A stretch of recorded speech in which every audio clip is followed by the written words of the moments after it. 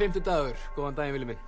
Góðan og blessan daginn, degi á eftir áætlun. Heldur betur, en við erum mættir samt. Það var bara það, við erum að móka okkur endalaust mikið í gegnum þennan snjó og við komumst ekki fyrr. Já, en við erum mættir og tilbúinu með þátt fyrir ykkur. Þáttur 72 Já, er dagskráni. Þú búin að lenda í einhverju vissinu með snjóin eða? Nei, veistu, ég hef verið þokkalega heppinn, en það er samt búið að vera fullt af fólki bölvuð bastu út allan bæ, sko, sem er fullt að hjálpa að íta og...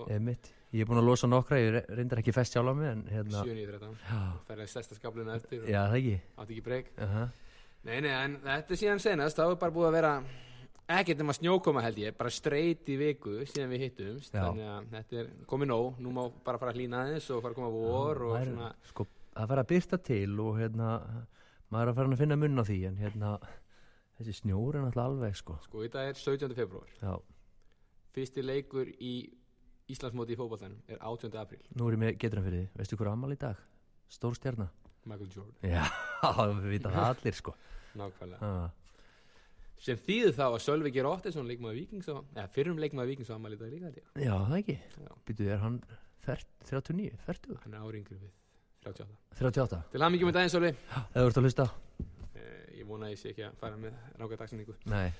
En, já, heyrðu, það var merkilegur íþróttaviðburður síðustu helgin. Heyrðu, hverjir fóru þreyttir í vinnuna eða skólan á mánudagsmorgni eftir að hafa... Sko, ég mætti bara ekki í vinnu fyrir eftir hádegi, sko, mánudegi, ég nefndi ekki, en ég tók samt bara fyrirháleik pluss Helltime sjóið. Já.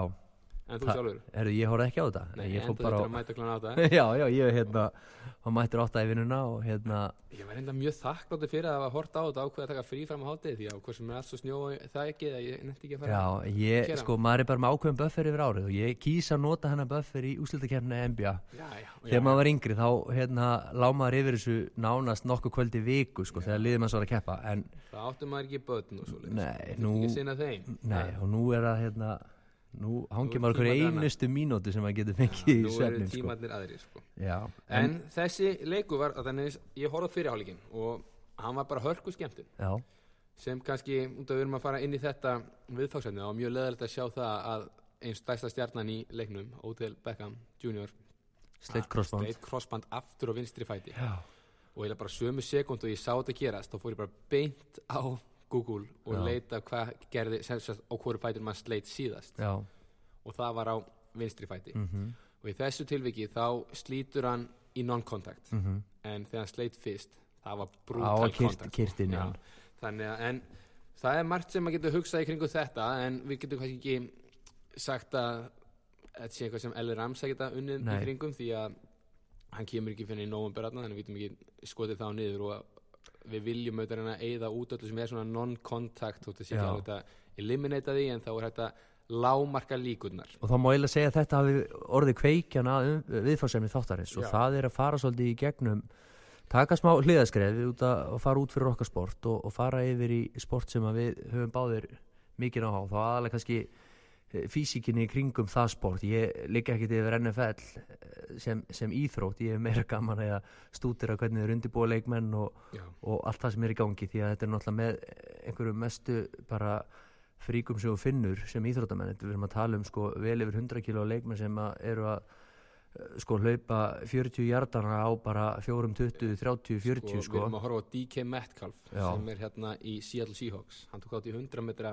hlaupi. Já. Og hann hljóp á 10.36 sem er betri heldur en Íslandsmetið, og hann er sko 105 kíló í marrétt. Og með enga þjálfun í rauninni svona löngum hlaupum. Nei, og maður sá líka bara hvað hann byrjaði vel og svo dregur úr, því að þetta er alveg þyngd sem hann er að vinna með og þarf helvitis orku í að keyra sig gegnum þetta hlaup. En út af að tala líka um NFL, þá er fullt af skemmtilegum þáttum sem getur fylgst með svona bak við tjöldin. Eða með Amazon Prime, þá er til dæmis hérna All or Nothing þættinni sem eru bæði verið að fylgjast með, sem sagt, það er búið að fylgjast með bæði fótboltaliðum, þetta horfa á Manchester City og svoleiðis. Svo er líka að fara inn í NFL-liðin og ég til dæmis horfði á Carolina Panthers, ég er búin að horfa á Arizona og er svona Cardinals og fleiri lið, og svo Hard Knocks þættir líka sem hafa verið sýndir held ég á Stöð 2 Sport, annars er það NFL-liðin á Game Passinu. Já. Appinu, og þetta er mjög gaman að fylgjast með hvernig þessi lið er að vinna í kringum bara það sem þeir hafa. Og kannski eitt sem hefur gert svona með þróun NFL senstu 10 ár ég man ekki hvernig þetta verkfall var, það var eitthvað verkfall sem var fyrir því að stytta off-season, manstu hvað árið þetta er? 2014, 13 eitthvað þannig. Þá höfðu þjálfara til dæmis einhverja 6-8 vikur með leikmönnum, en í dag er búið að breytast, þeir hafa bara 4 vikur til að undirbúa leikmenn fyrir pre-seasonið einhvern veginn og þá er inn í þessu líka training-campið. Þannig að þetta er rosalega mikið álag sem þarf að leggja menn á stuttum tíma. Og þarna kemur einmitt eins og talaður áðan, kveikjan á þættinum, er það hvernig liðin eru, hvernig vinnubröðin eru, til dæmis hjá LA Rams, varandi álagstýringu, hvernig þeir notfærið það sér á leiðin í Super Bowl til að vinna titilin. Já, og það má eiginlega segja að styrktarþjálfarnir þar og bara medical staffið, það leitaði í aðra íþrótt og það fór að leita í aðferði sem var verið að nota mikið í Premier League í fótbolta og fengu þá hugmyndina þessari einstaklingsmiðu álagstýringu og verið að taka hvern og einn fyrir og svo náttúrulega það er svo margar leikstöðu til dæmis í NFL, þú getur ekki verið að þjálfa varnarmennin eins og hlauparana og quarterback eða leikstöðunni og það. Þannig að það eru allir með það er bara, allir þetta sé ekki bara svo íþrótt sem er breiðustu kröfur sem hún finnur á íþróttamennina sína. Horfðu bara líka á holninguna á leikmönnum eftir hvað leikstöður sumir þurfa að vera stóri þungir með mikið skriðþunga og power og þurfa að geta tekið á múti heldur betur öflum og sama tíma þurfa þeirra að geta mynda kraftur að stöðamenn og sama tíma ertu kannski með miklu léttari kröftur leikmenn sem er wide receiver þeir þurfa að vera agile, þeir þurfa að vera léttir á fæti og þurfa breyta stefnu og hlaupa náttúrulega ógeðslega og svo á sama tíma eru kannski með quarterbacks þótt þessi mikilvægstu menn liðsins þá eru líklegast minnstu íþróttamenn liðsins, þeir eru bara með svo geðveikt vision, þeir eru að vera snöggjar fótum en þeir byrja að hlaupa sem þú fær maður bara að hlæja því að þeir get ekki hreyfst til að berga lífi sín. Nei, þeir eru bara í þessum svona shuffle og bakka og hliðaskrefum og svo leitaði bara réttu engulum og koma boltanum þeir, ef þú horfir til dæmis á Sports Science þá með Drew Brees það sem er að negla boltanum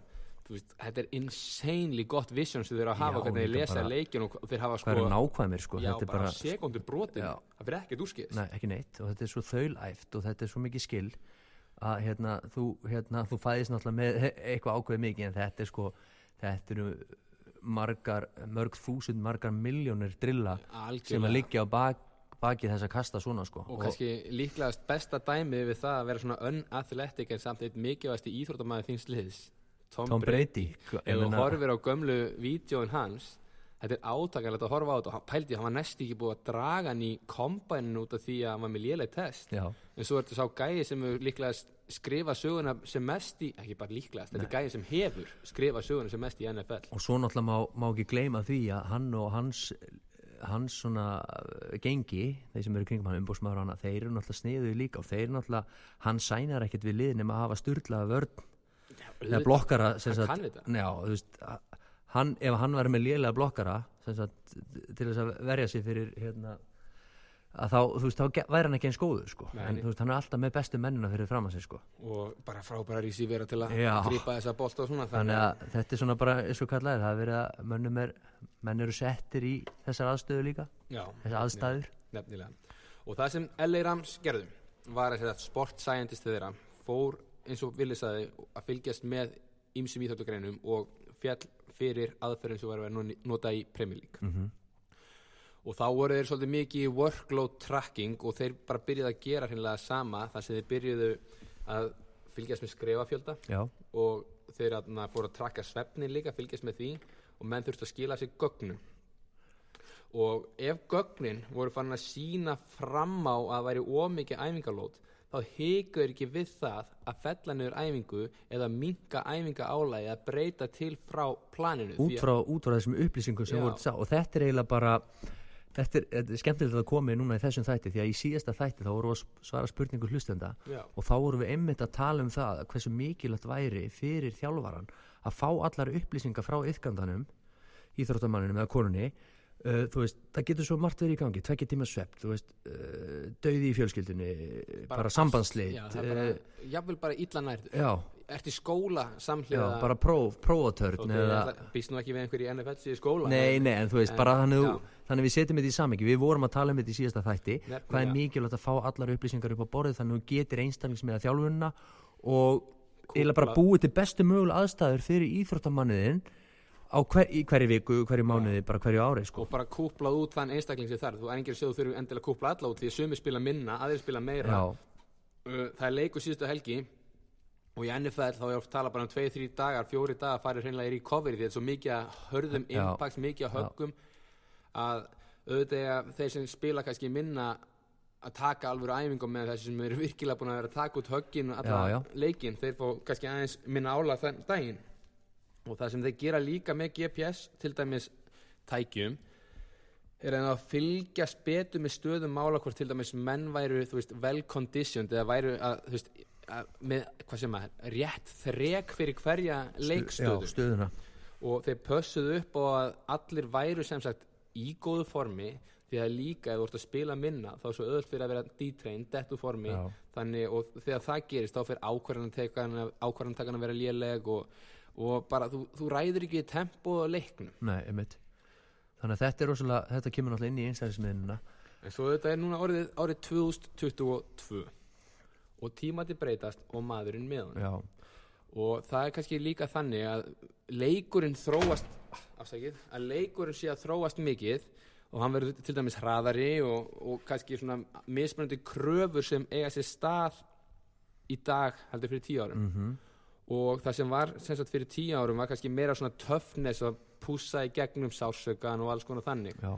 En í dag er sem sagt snýst þetta ekki lengur það, bara hugafæri í þjálfun er breytt og það kannski sýnir líka eins og við vorum að ræða þetta fyrir þáttinn að við erum með gaur sem er 36 ára sem er að þjálfa LA Rams og krúið í kringum hann eru svona yngri þjálfarar alls konar. En á sama tíma eru til dæmis með New England Patriots með Bill Belichick hann er náttúrulega 70 eitthvað sko. Hann er svolítið gamaldags í sínu fæi Guðmur Reisæðla og þegar þeir tapa leikjum til dæmis þá er bara hent í þrekæfingar, það er bara refsað með hlaupum, styrtaræfingum bara þú veist, það er svolítið úrelt aðferð þar og við til dæmis ákveðum við viljum hérna fyrir þáttin að kíkja aðeins yfir meiðslalista liðana og það var alveg margt sem var áhugavert þar til dæmis að hjá LA Rams eru 13 meiddir af 55 manna rósteri sem gerir 23% af hópnum það er alveg slatti og meðan Patriots er með 30% af hópnum með 16 af 53 og getur ekkert sláandi munum þarna nema þegar við fyrir að horfa á það að þessar tölur eru byrta núna sem sagt bara í kringu Super Bowl sem því að Patriots eru sambúnir í fríi sko í heilanga tíma þeir spila 18 leiki pluss 3 pre-season leiki og meðan hinir taka sko 21 leik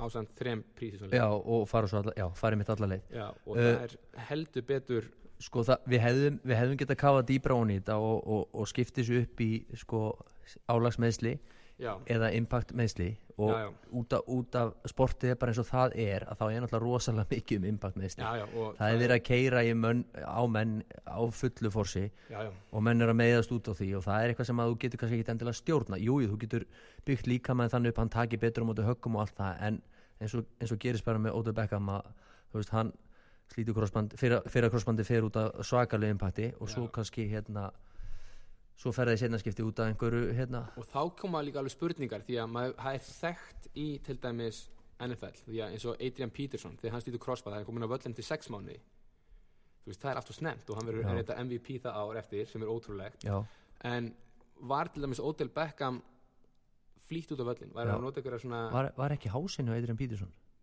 var það hásinn ekki krossband ég held að það veri hásinn ég er nefnilega okay, það skiptir ekki öllum máli þá fyrir við beint í Google-ið það gæti vel verið sér hásinn mér fannst þess að það hefði verið krossband og hann hefði verið með eitthvað ekstrím fljóta hann var rosalega fljótur sko. en þótt að sé hásinn þá er 6 mánuðir ansi fljótu tími þannig að hvert voru komnir þarna ég man eftir ég var að skoða meðslalistan hjá liðunum þá voru held ég 4 eða 5 sem voru búin að lenda í krossbandameðslum hjá Rams og svo þetta einhverjir sem voru með heila hristing og alls konar þannig sem þetta bara merkjum mikið af höggum það var ACL, sorry, það var ekki hásinn það var krossband, það voru 6 mánuðir af MVP ára eftir og fyrst, ef þið farið og sjáu hérna vídeo af, ég held að setja að skoða mig segja endurhæfingunars, hún er brútal sko en aðna ég man ekki hvað hann var samt langlífur á hæsta level eftir þetta en hann var MVP en svo er þetta að taka dæmi með Kobe Bryant líka, hann slítur hásinn orðin þetta gamalt sko, ég man ekki hvað hann var 33-34 ára hann er ekki hærri aldur en hún þegar og hann kemur tilbaka eftir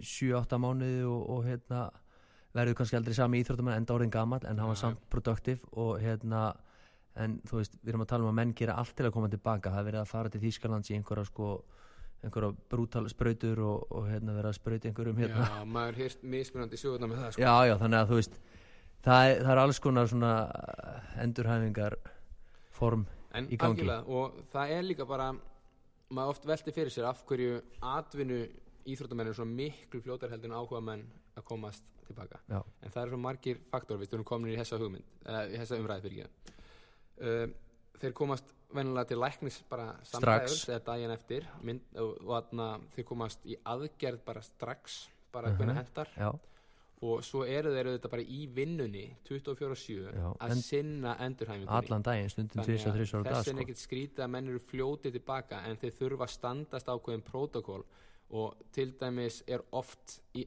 amerísku fótbolta að alltaf er hugsa power output og líka bara, þú veist, ef þú horfir að NFL Combine, hvað snýst það það snýst ekki hversu hratt getur bremsað hlutina þú var búið fyrirfram ákveð alltaf drillur sem þú ert að gera, þetta er bara output og kunna stíga rétt til að snúa þannig að bremsustyrkurinn verður svolítið útundan því að á sama tíma þegar við erum að auka power output þá viljum við minnka mögulegan til dæmis í eccentric vinnu sem er meira þá vöðva uppbyggjandi þess að við erum að brjóta vöðvana að það vil freka hafa svona concentric vinnu sem er bara vöðva spenna getur orðað í gegnum hreyfinguna því að þú veist, þú færð ekki haspurur á concentric sem er til dæmis MMA vinnu mikið þannig til að þyngjast ekki og það er sem við vilt gera og kannski auka output og það er svolítið í amerísku fótbolta það gleymist oft bremsustyrkur og það til dæmis kannski ég ætla ekki að segja að það sé ástæðan einhverjum ákveðnum hlutum og ég veit ekki hvernig vinnubröðin eru í kringum endurhæfingunum einum með einum en oft er þetta bara eins og bara með Robert Griffin III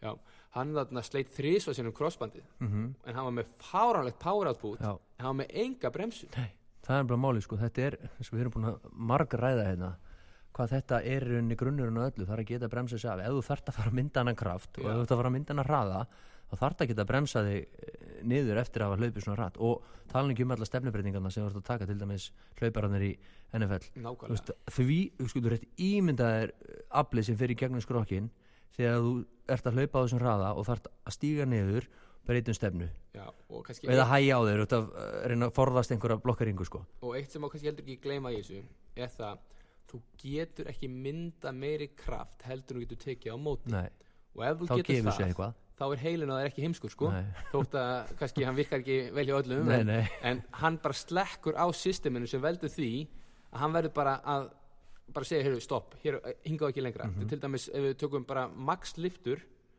og við getum segjum bara backpressu, við tökum þyngdina niður á brjóstkassan og svo bara slekkur hann á sig því að líka með bara veit þarna, heyrðu, ef ég reyna að fara með þessa þyngd í gegn þá gefur sér eitthvað þá er ég að valda skada og ég verð bara að stoppa hérna og þetta er bara skilaboð sem þið fár frá vöðunum upp í gegnum taugakerfið, upp í heila og þá bara shut down og þá þarf að læra að lesa þessi skilaboð og þess vegna er svolítið mikið eftir við kunnum hennar bremsustyrk svo við getum tekið á móti sem öflum svo við getum myndað sama kraft á móti góðu punktur, mjög góðu punktur þannig að já, þetta er örugglega vand með farið en það er heil haugur í þjálfarateyminu hjá þessum NFL-liðum og bara þessum atvinnumannaliðum yfir höfuð og bara eins og mitt hlutverk hjá Víkingum þar sem maður er sport scientist, maður er fitness coach og styrktarþjálfari ef ég væri í enska boltanum væri 3-6 að sinna mínu jobbi akkurat þetta er svolítið maður reynir að gera sér besta en maður getur kannski ekki lagt sama fókus á þessi lið sem eru bara að leggja fókus á hvert atriði fyrir sig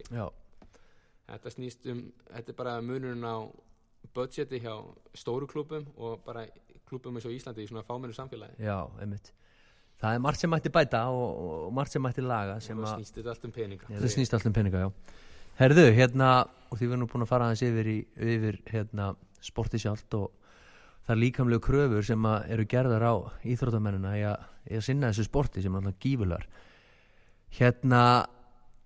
horfður á Halftime-sjóið heldur betur maður hérstu nostalgíukast já, shit, þetta er ég hef séð reyndar marga þessum tónlistamennum live ég sá 50 Cent á Íslandi 2004 í Laugardalshöllinni ég sá Snoop Dogg á Hróarskeldu og í Laugardalshöllinni 2005 ég sá hann í Laugardalshöllinni ég sá Eminem og Dr. Dre á Wembley 2014 þannig að maður hefði séð þess að gæja á þér margaðin en þú veist þetta alltaf svo geðið þessi gæði að koma saman. Já.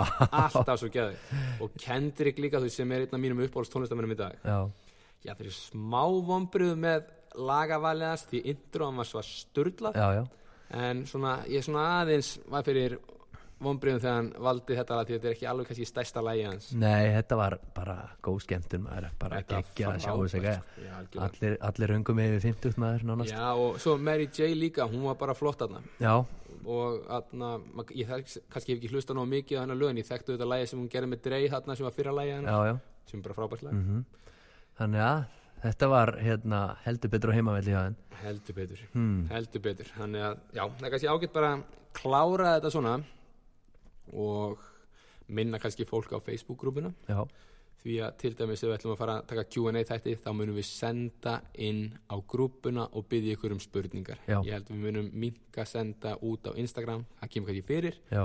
En við vitum að okkar hlustendahópur er á grúpuna. Já, betri þjálfun opin hópur á Facebook og endilega óski eftir að joina og við hleypum ykkur inn. Endilega og kannski líka er alltaf bara ef þið hafið einhverjar hugmyndir af viðfangsefni til að ræða þá erum við klárlega opnið fyrir því að fá fyrirspurt með það. Já.